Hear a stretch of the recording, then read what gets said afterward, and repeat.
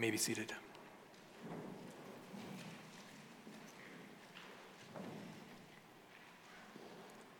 If you have a Bible with you this morning, I would ask that you open it to Esther chapter 7.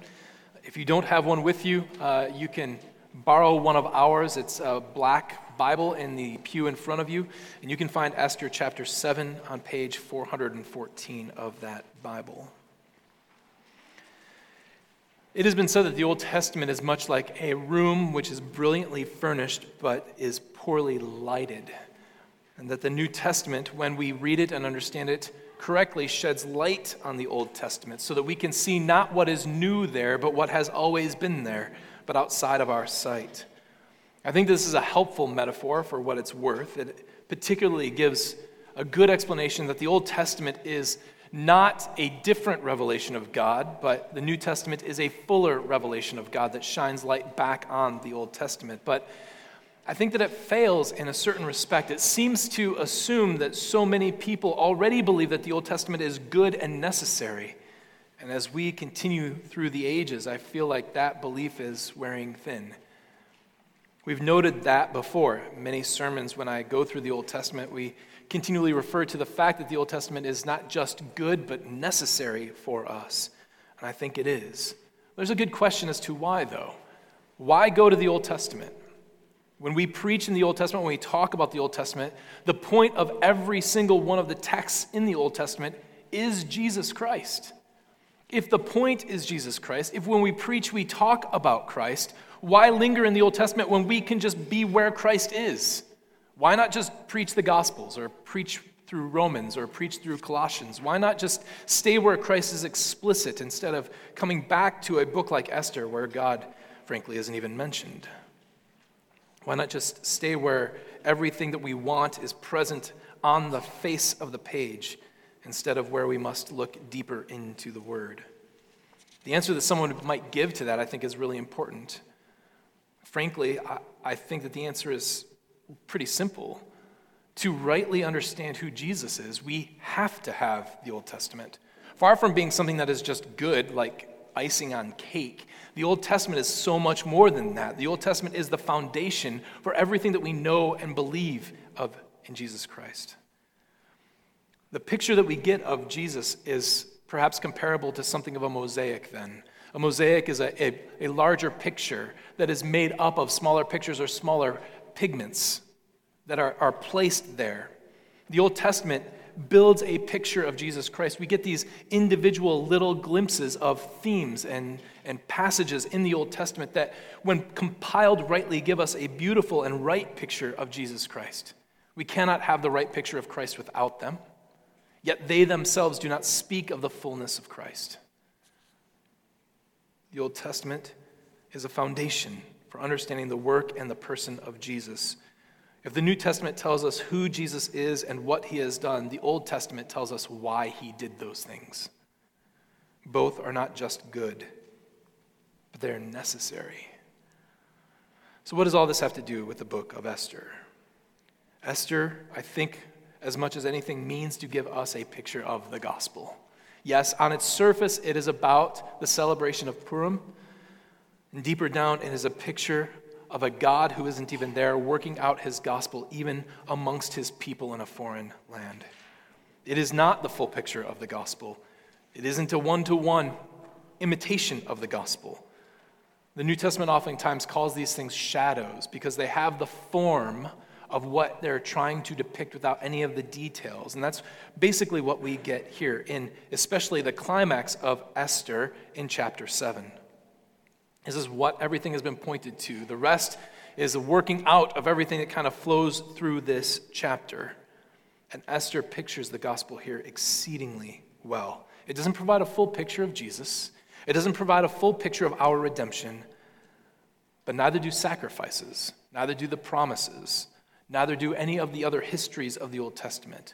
But it provides a very clear point, a very clear part of the gospel that we can learn from and grow in our appreciation of Christ through. So if you would, read with me, beginning in chapter 7, verse 1, the word of our God, and hear the gospel of Jesus even in Esther. Esther, chapter 7, verse 1. So the king and Haman went in to feast with Queen Esther. And on the second day, as they were drinking wine after the feast, the king again said to Esther, "What is your wish, Queen Esther? It shall be granted you. And what is your request? Even to half of my kingdom, it shall be fulfilled." Then Queen Esther answered, "If I have found favor in your sight, O king, and if it please the king, let my life be granted me for my wish, and my people for my request. For we have been sold, I and my people, to be destroyed, to be killed, and to be annihilated. If we had been sold merely as slaves, men and women, I would have been silent, for our affliction is not to be compared with the loss to the king." Then King Ahasuerus said to Queen Esther, "Who is he, and where is he, who has dared to do this?" And Esther said, "A foe and enemy, this wicked Haman." Then Haman was terrified before the king and the queen. And the king arose in his wrath from wine drinking and went into the palace garden.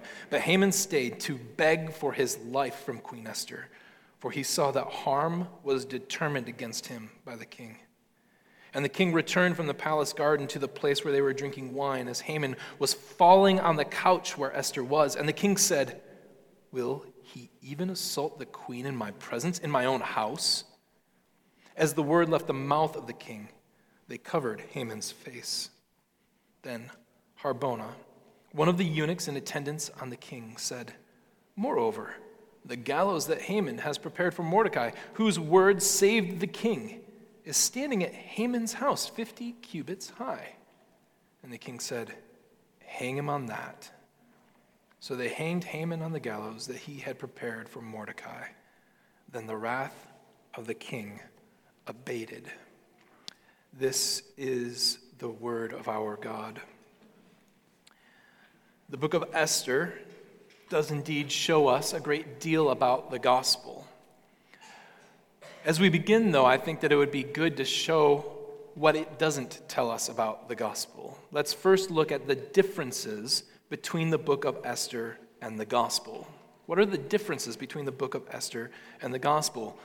We have 4 people who play a major role in this particular passage. One of them doesn't really appear at all. That would be the Jewish people. They're kind of there in presence spiritually only, but they're kind of in the background, and they would really correspond, obviously, to us.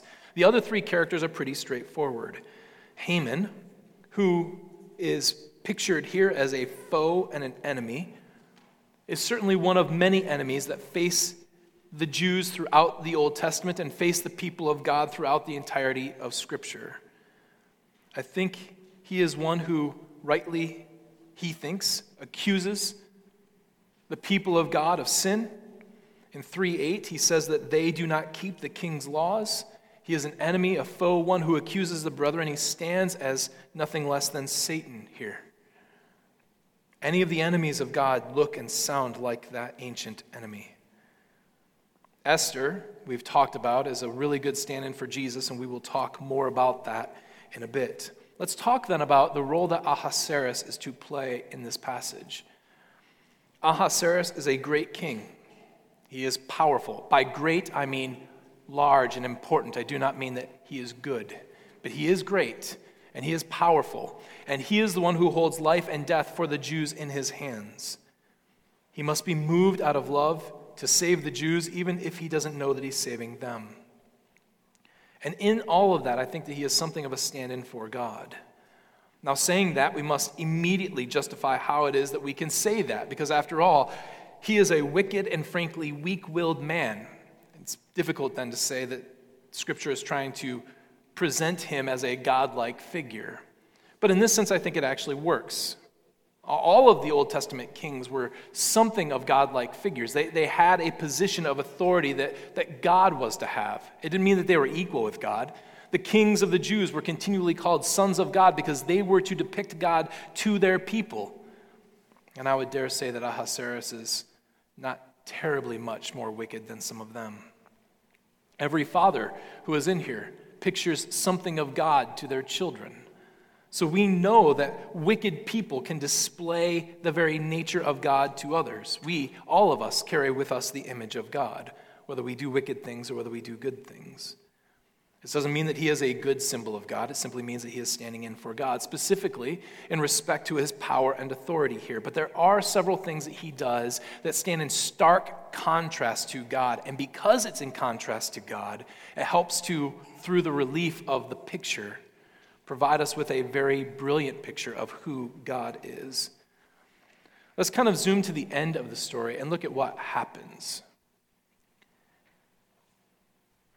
At some point in time, I think the king picks up on what is actually going on. Esther has played her game and she's played it well. I don't think the king knows anything about the edict that was mentioned. When Esther quotes the edict, I don't think that he picks up on the nature of it because, frankly, the king hasn't read a lick of it. But once he has Haman pointed out to him, Haman is the one who did this, I have no doubt in my head that he actually understands what has been said. And he knows that there is going to be great cost to him. When we read through the passage, everything has been leading up to this point. So we would expect that as soon as Esther says, hey, the real problem here is Haman, what we would expect is that the king would lash out at him, that punishment would be swift and severe and immediate. All the more when we read the king arose in his wrath. And Haman realizes right away that he is the one in the spotlight. He is the one in trouble. He is terrified for his life. It is very odd then that the king doesn't act. He leaves. He leaves to think, he leaves to consider, he leaves to do something. We're not actually told.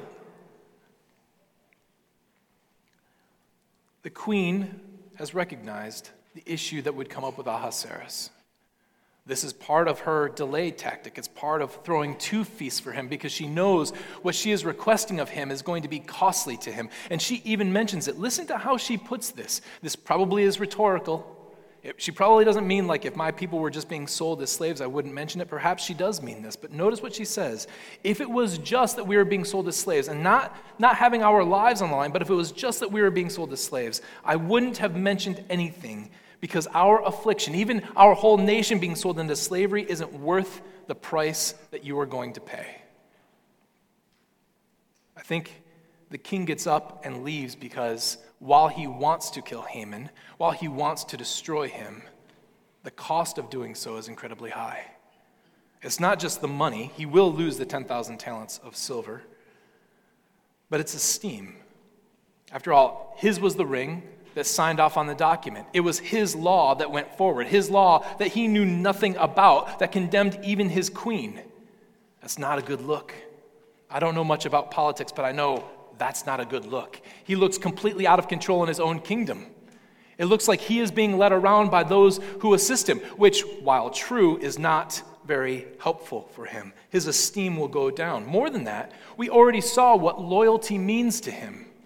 The Persian kings were known for rewarding people who showed their loyalty. When people find out that he gave the green light to Haman on all of this without knowing anything, and then turned around when he found out what it was about and destroyed him immediately, how is anyone going to be loyal to him anymore? Who's going to come with any ideas that they know that he can just backtrack on and kill them for? More than that, even though we might not know what it is that Haman did well, he must have done something well to be raised up to second in the kingdom. This is a good advisor, at least in King Ahasuerus' eyes, that he will be losing. There is much for him to lose here. And he knows what is right. He knows in his heart what he wants to do. His wrath is against Haman. Which is why God, in his providence and in another coincidence, steps in and helps out the situation. This whole scenario, unbeknownst to Esther, I think, she wouldn't have been able to see how this was all going to work, puts Haman in a really difficult spot, not just because he's going to die, but in the immediate decision of what he's going to do when the king leaves. No one was to be in the presence of the queen alone except for the king. The eunuchs could, because they were eunuchs, but no man like Haman could be. What's Haman supposed to do? He knows that the king is furious with him, so following the king seems like a really bad idea, but staying behind with Esther is not a good look either. But he realizes the only hope that he has now is Esther, so he falls on the couch begging her. Now, it is clear from the text that what he's doing is begging for his life, and he is not attacking the queen sexually or physically in any way, shape, or form. I think that it's clear to the king as well, but I also think that this gives the king an out. He doesn't have to kill Haman because of this really rancid edict. He doesn't have to kill Haman because of a plot to kill his wife. He can kill Haman now because Haman has attacked the queen, which is nothing less than an attack on the king's own life. He can hang him for treason, which is the same thing that is implied by the eunuch in attendance, Harbona, when he says, well, Haman prepared a gallows for Mordecai, who saved the king. It could be that this Haman was in on the assassination attempt. After all, he's trying to kill the one who saved my life. The king is given an out. It's convenient as well. In all of this, we find that Ahasuerus is not in the least like God. God, before the foundation of the world, knew precisely the cost that as Ahasuerus has to bear, he too would have to bear to save his people. He was able to count it. He was able to know it. He made the world and everything in it. In those 6 days, he made mankind knowing full well that everything that would happen from that point on out would lead to the cross, where he himself, in taking on flesh, would lay down his life. In pain and in suffering, all of that cost was present before him before he ever decided to make an atom. He knew. But unlike Ahasuerus, who also was able to count the cost, our God was willing to take that cost. He was not looking for a convenient out. He did not look for another way, but he was willing to take upon all of the wrath. He was willing to take upon all of the pain and all of the suffering for us. God knew Ahasuerus was not up to this. He knew that he couldn't make this decision on his own, and so he gave him a convenient out. Our Lord Jesus Christ had no such out. He bore the wrath of God for us. He takes it on willingly and fully. And what's more, he needs no motivation to do so. Ahasuerus, even with as much as he loved his wife, which he clearly does, was not motivated enough to save her life the way he ought to have. God had to provide him with a scapegoat. He had to provide him with another way, otherwise everything is kind of in the balance here. God needs no motivation. It's good to pray for lost people. It is good to pray for God to save the nations, but you ought not think for a second that your prayer is what changes the mind of God toward the salvation of the nations, as though you were the one who was filled with grace and mercy, as though you were the one who longed for people to know God and not God himself. If you long for that, it's because God has put that in you. God doesn't need to be motivated to act for the nations. God doesn't need to be motivated to show his love and his mercy and his compassion to his people. As a matter of fact, much of the time, it is us who need to be motivated to do that. This is why we sing songs like Facing a Task Unfinished, because the task is unfinished, and we enjoy the things that are around us instead of finishing the task that God wants and wills for us to do. Oh, in all of this, Ahasuerus is a weak, ineffective, poor, stupid, ignorant leader. God is not. God cares for his people, and he loves his people. He suffers for his people, and he purchases his people. Which brings us to point 2. Mercy in the book of Esther and the gospel. If God is so loving and so merciful, and what's more, Esther is supposed to be here a picture of Christ, why does she remain silent? Scholars, people who write commentaries on this stuff have kind of an issue with the fact that this man is begging for his life, begging for it. And Esther refuses to give him mercy. She does not speak up. You might think, oh, all this happens so quickly. All of it kind of happens in the matter of mere minutes. She didn't have time to speak. No, she had time to speak. I have no doubt, with as cunning and as clever as Esther appears to be, that in all of this, she wouldn't have thought, when everything comes down, he's going to try and get out of it. He's going to try and beg for his life. But she doesn't speak up. Shouldn't Esther do something for Haman? Shouldn't the mercy of God be extended to him as well? Shouldn't grace and kindness be extended to him as well? Is this the right thing to do? Certainly, for you and I, it is not. We are called on time and time again as people of Christ to be gracious, to be merciful, and to be pitying those who do evil against us. In Matthew 5:44, Jesus says, you are to love your enemies and pray for those who persecute you. This comes directly after he says, hey, if a soldier asks you to walk a mile with him, walk 2 miles with him. Do good to all people. Love them. Care for them, even your enemies. Paul says this in the book of Romans, beloved, never avenge yourselves, but leave it to the wrath of God, for it is written, vengeance is mine, I will repay, says the Lord. To the contrary, for us, if your enemy is hungry, feed him. If he is thirsty, give him something to drink. Are we to be filled with mercy and pity and grace for others? Absolutely. We are not Esther, and Esther is not us. Her situation was much different. Haman was not just a guy begging for his life. He was, as continually was said, the very first introduction we've had to him was this. The last time we meet Haman, this will be what we know him as. He's not just Haman, he's Haman an Agagite, the son of Agag, the king of the Amalekites, who were doomed for destruction. They were always going to be enemies of God. They were always going to be enemies of the people of God. And throughout the entirety of the Old Testament, until this point, they show themselves to be exactly that. Deuteronomy 25 has Moses recording this.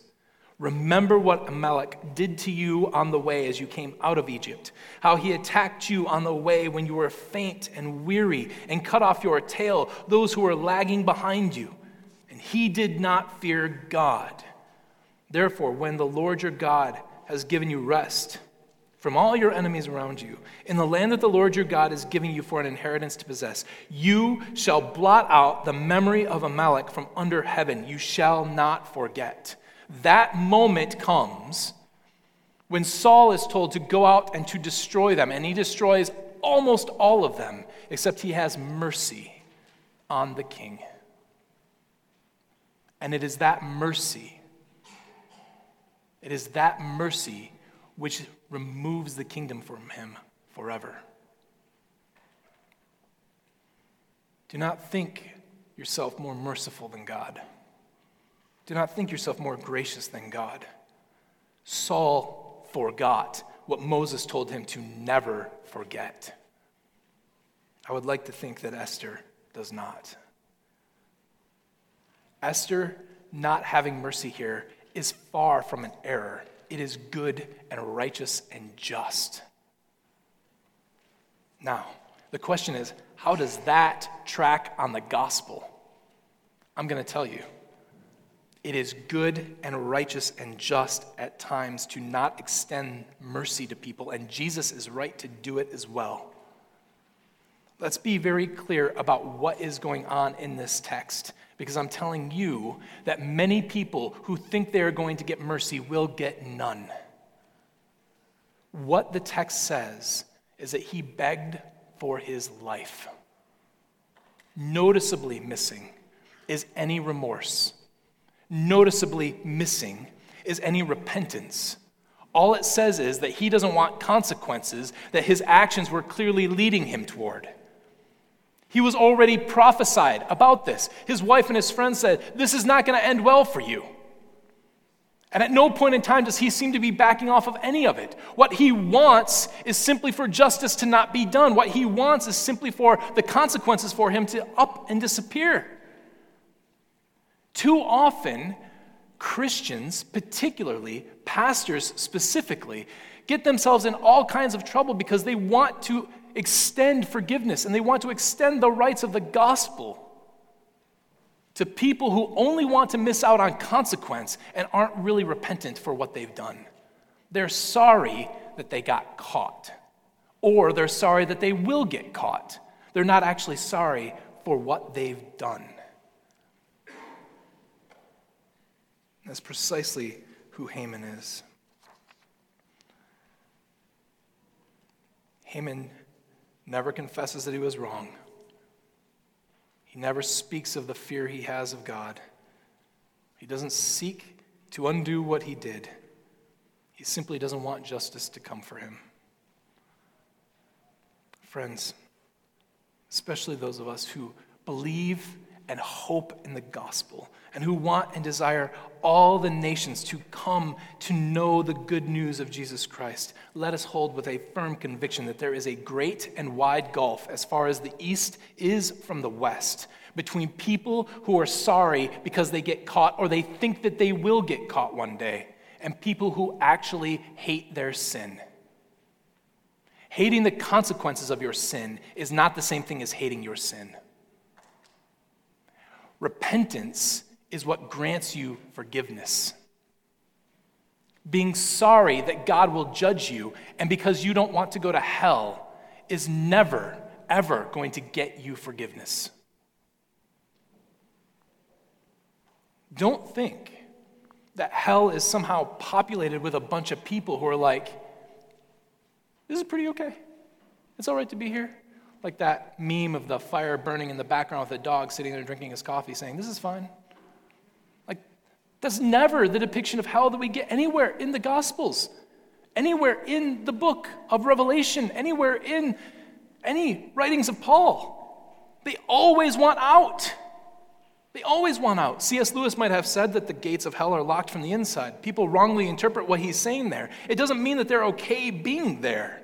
Continually, as we just got done reading in our prayer meeting in Revelation 16, the wrath of God is falling on people. They are in suffering and in anguish and in pain. And the text is so clear. It says, they refuse to repent. Are they sorry? Yes. They're sorry that pain and suffering has come upon them. They are sorry that they got caught, but they are not repentant. And there will be no mercy. And there will be no pity. There will be no grace.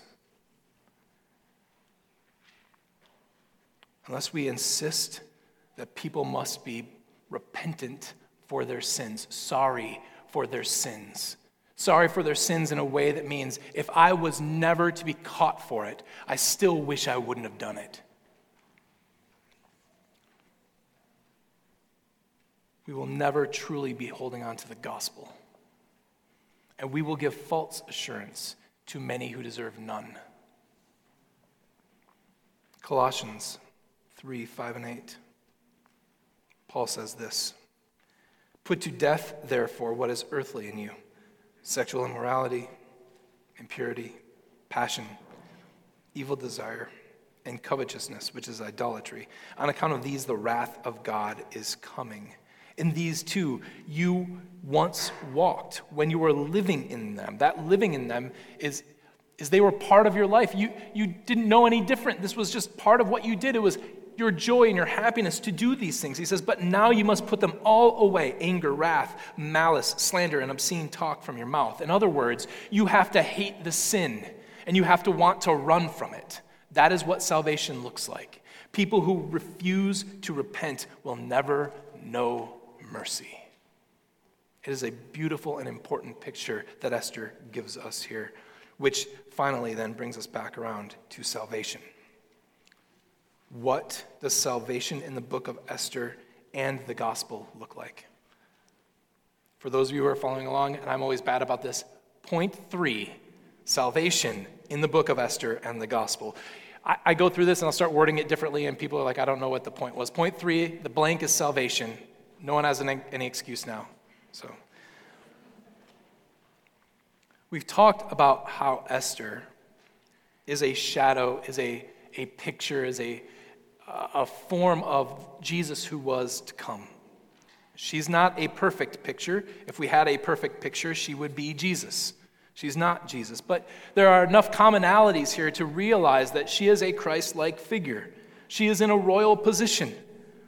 The implication of being given that royal position is itself the fact that she is to help her people with the problem that faces them, just as Christ clothing himself as a king on earth was done so that he might buy back his people.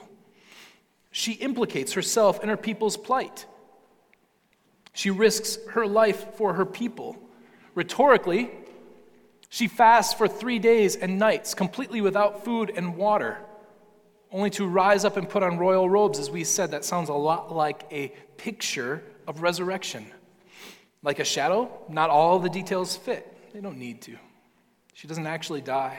She is a woman, not a man. She's related to the king as a husband and a wife, not a son and a father. All the details don't need to match, though. There's enough here. The details that are here ring true, and they are good. Esther's plan has finally come to fruition, and all of her cunning and all of her daring has paid off. She even shows more brilliance in this particular passage than what we've already said. Remember, this is kind of a tricky issue. She knows that she's on a knife's edge here. She has to tell the king of Haman's wicked plot, but she knows very well that the king was the one who signed off on it. So she's got to imply and implicate Haman in the crime without really putting much blame on the king, because that's not going to help her out much. She does this well by talking about we've been sold, not somebody has bought, but we've been sold. She gains rhetorical force by not only giving honor to the king and showing that she knows the kind of request she's making, but explicitly saying, I know this is going to cost you. I know this isn't cheap for you. I would really like to see the dawning on Haman's face when she quotes the edict, because up to that point, there is no indication that he has any idea what's going on.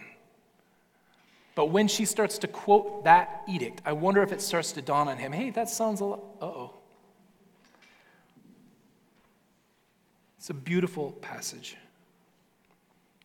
When the king does actually ask about her request, he makes it in exaggerated language. Exaggerated in a couple of ways. First, that repeated line, up to half my kingdom, which is clearly an exaggeration, but it shows that he is predisposed to give her any large wish that she might have. You know, I'm ready to grant you a huge wish, up to half my kingdom. He also makes the grandness of the request in exaggerated language by using two forms of this idea of request and wish. What is your wish? What is your request? Now, there's absolutely no way that he means you get a twofer here, okay? What he means is, whatever your wish is, whatever that request is, ask it and I will give it to you. What's interesting is Esther's reply. Because Esther replies with what seems to be two separate things, but given the fact that the king's actual question was meant to imply one request, we ought to read these as the same thing. What does she say? My wish is my life. My request are my people. What Esther is doing is putting pressure on the king to say, if you would save me, you must save my people. If you condemn the people, you condemn me. She is unified with her people. There is no separation between them. Their fates are the same. Their travails are the same. Their sufferings will be the same. The king has a choice now to love his wife and to save her people, or to condemn them both.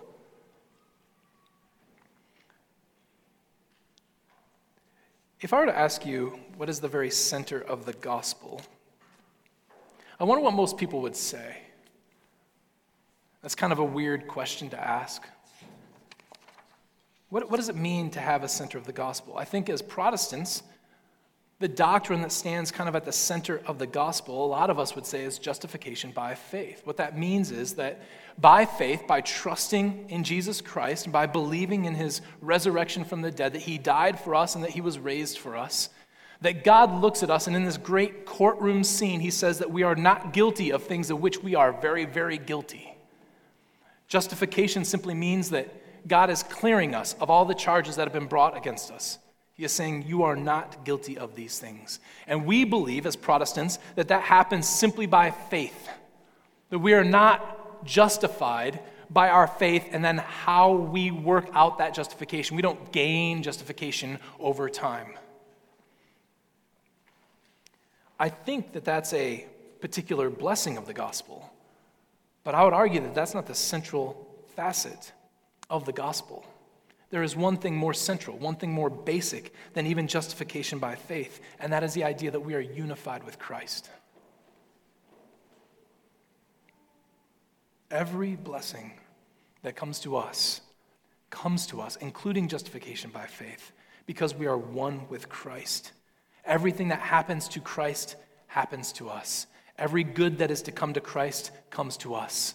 Everything that should have come to us has gone to Christ. It is our union with Christ that brings us with all of the blessings to God. What about justification? In Galatians 2:20, Paul says this, I have been crucified with Christ. It is no longer I who live, but Christ who lives in me. When he says, I have been crucified with Christ, he doesn't mean that I was literally crucified. What he means is I'm so unified with Jesus that his crucifixion counts as mine. He goes on to say, just a sentence later, I do not nullify the grace of God, for if justification were through the law, Christ died for no purpose. The reason why we are justified by faith is because we are unified to Christ. What of regeneration? What of being made anew? Paul says in Ephesians 2:4, God, being rich in mercy, because of the great love with which he loved us, even when we were dead in our trespasses, made us alive together with Christ. It is the fact that Christ came up out of the grave and we are unified with him that makes us alive. What about being reconciled to God? We are separated from God. What reconciles us to God? It is the person of Jesus Christ. For in Jesus, all the fullness of God was pleased to dwell, and through him to reconcile to himself all things, in Colossians 1:19. Not only to God, but we're reconciled to one another through the body of Jesus Christ. We are reconciled to one another through him. In Ephesians 2:14, he himself is our peace, who has made both of us one and has broken down in his flesh, the dividing wall of hostility. We are reconciled because we are unified to Christ. Our sanctification is through this same idea, that we are unified to Christ. So you must also consider yourselves dead to sin and alive to God in Christ Jesus. What does that mean, Paul? It says, let sin not reign in your mortal body so that you would obey its passions. Your sanctification, your working out, comes because you are unified in Christ. Adoption, being sons of God. Paul says this in Galatians, now that faith has come, we are no longer under a guardian, for in Christ, you are all sons of God. You're not sons of God outside of Christ. It's because you're unified to Christ that you are sons of God. The inheritance that is to come to us. In Jesus, we have obtained an inheritance. In Jesus, we obtain it. It doesn't come to us through some other means. All of the blessings, including glorification in Colossians, when Christ, who is your life, appears, then you also will appear with him in glory. Our glory is in Christ. Our adoption is in Christ. Our inheritance is in Christ. All of it is in Christ. Why? Because as Esther says, my life and their lives are bound together. Their death and my death is bound together. Esther's response here sets forward this particular understanding. And it's not that the Old Testament doesn't show this anywhere else, but rarely is it quite as clear as it is here in the book of Esther. The people are saved not because Ahasuerus loved the Jews, not because Ahasuerus loved what was right and good. They are saved because Ahasuerus loves the queen. You are saved because the Father loves the Son. You are saved because the Son loves the Father and does the will that has been placed before him. You are loved because the Spirit loves to do the work of both the Father and Son as they send him into the world and he changes hearts and minds to trust in the gospel. It is not by some random belief in God. It is not as though we have access to the Father and we can talk about our love for the Father. It is not through simply wanting to avoid hell. Our salvation comes to us because we are unified by faith in Jesus Christ. Because when we see Christ, we see our blessing. When we see Christ, we see our death. When we see Christ, we see all of the good that would come to us. Because he has earned it and we are in him. It is all about Christ and has nothing to do with us. The people here do not save themselves. Esther saves them because they are unified to her and she is unified to them. The same with Christ and his people. Paul writes in Ephesians 1:3, "Blessed be the God and Father of our Lord Jesus Christ, who has blessed us in Christ with every spiritual blessing." Every blessing that comes to you through Christ. Unify yourself to him in faith. Trust in his death and resurrection as your own, and that is where your blessings come from. Friends, this is the best news of all. This is the good news. But Paul didn't come up with all of this unification language all on his own. This is written into the whoop and wharf of the Old Testament. You need to be found in Abraham. It is through Abraham, the one seed, that all of the nations will be blessed. That germ of an idea finds a different manipulation of it, but a different presentation of it here in the book of Esther, which is all pointing at Jesus Christ. This is the good news. Christ has died your death, and Christ's resurrection is your life. And all of the blessings that God would pour out upon his Son are poured out upon us through him. What a gift.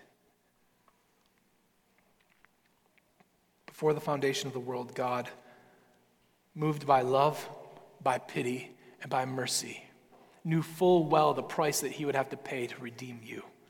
He knew full well that he would send his Son. He knew full well that he would clothe himself in humanity, that he would take suffering and sin and wrath upon himself, and he would pay the full price for it because he loves you. This morning, if you have never trusted in him, do not think for a second that simply because you don't want to suffer hell, that somehow you will get out. That somehow because you've shown up and you've done good things, you've shown up here, you say, I go to church, that you can avoid hell, that God will look upon that with enough favor. Don't think that because you read your Bible on the off day, don't think that because you trust in some vague notion of who God is, that God will spare you. You are only spared. You are only given salvation. You are only given mercy in Christ. Trust in him, because that is the good news. That's all it takes. Put yourself in his mercy. Put yourself in his grace. And join the rest of us who, in knowing Jesus Christ, will raise up our voices gloriously loud to praise the God who has saved us from our sin.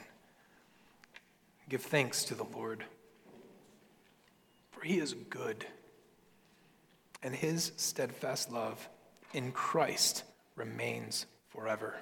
Let us pray. Father of our salvation, praise you.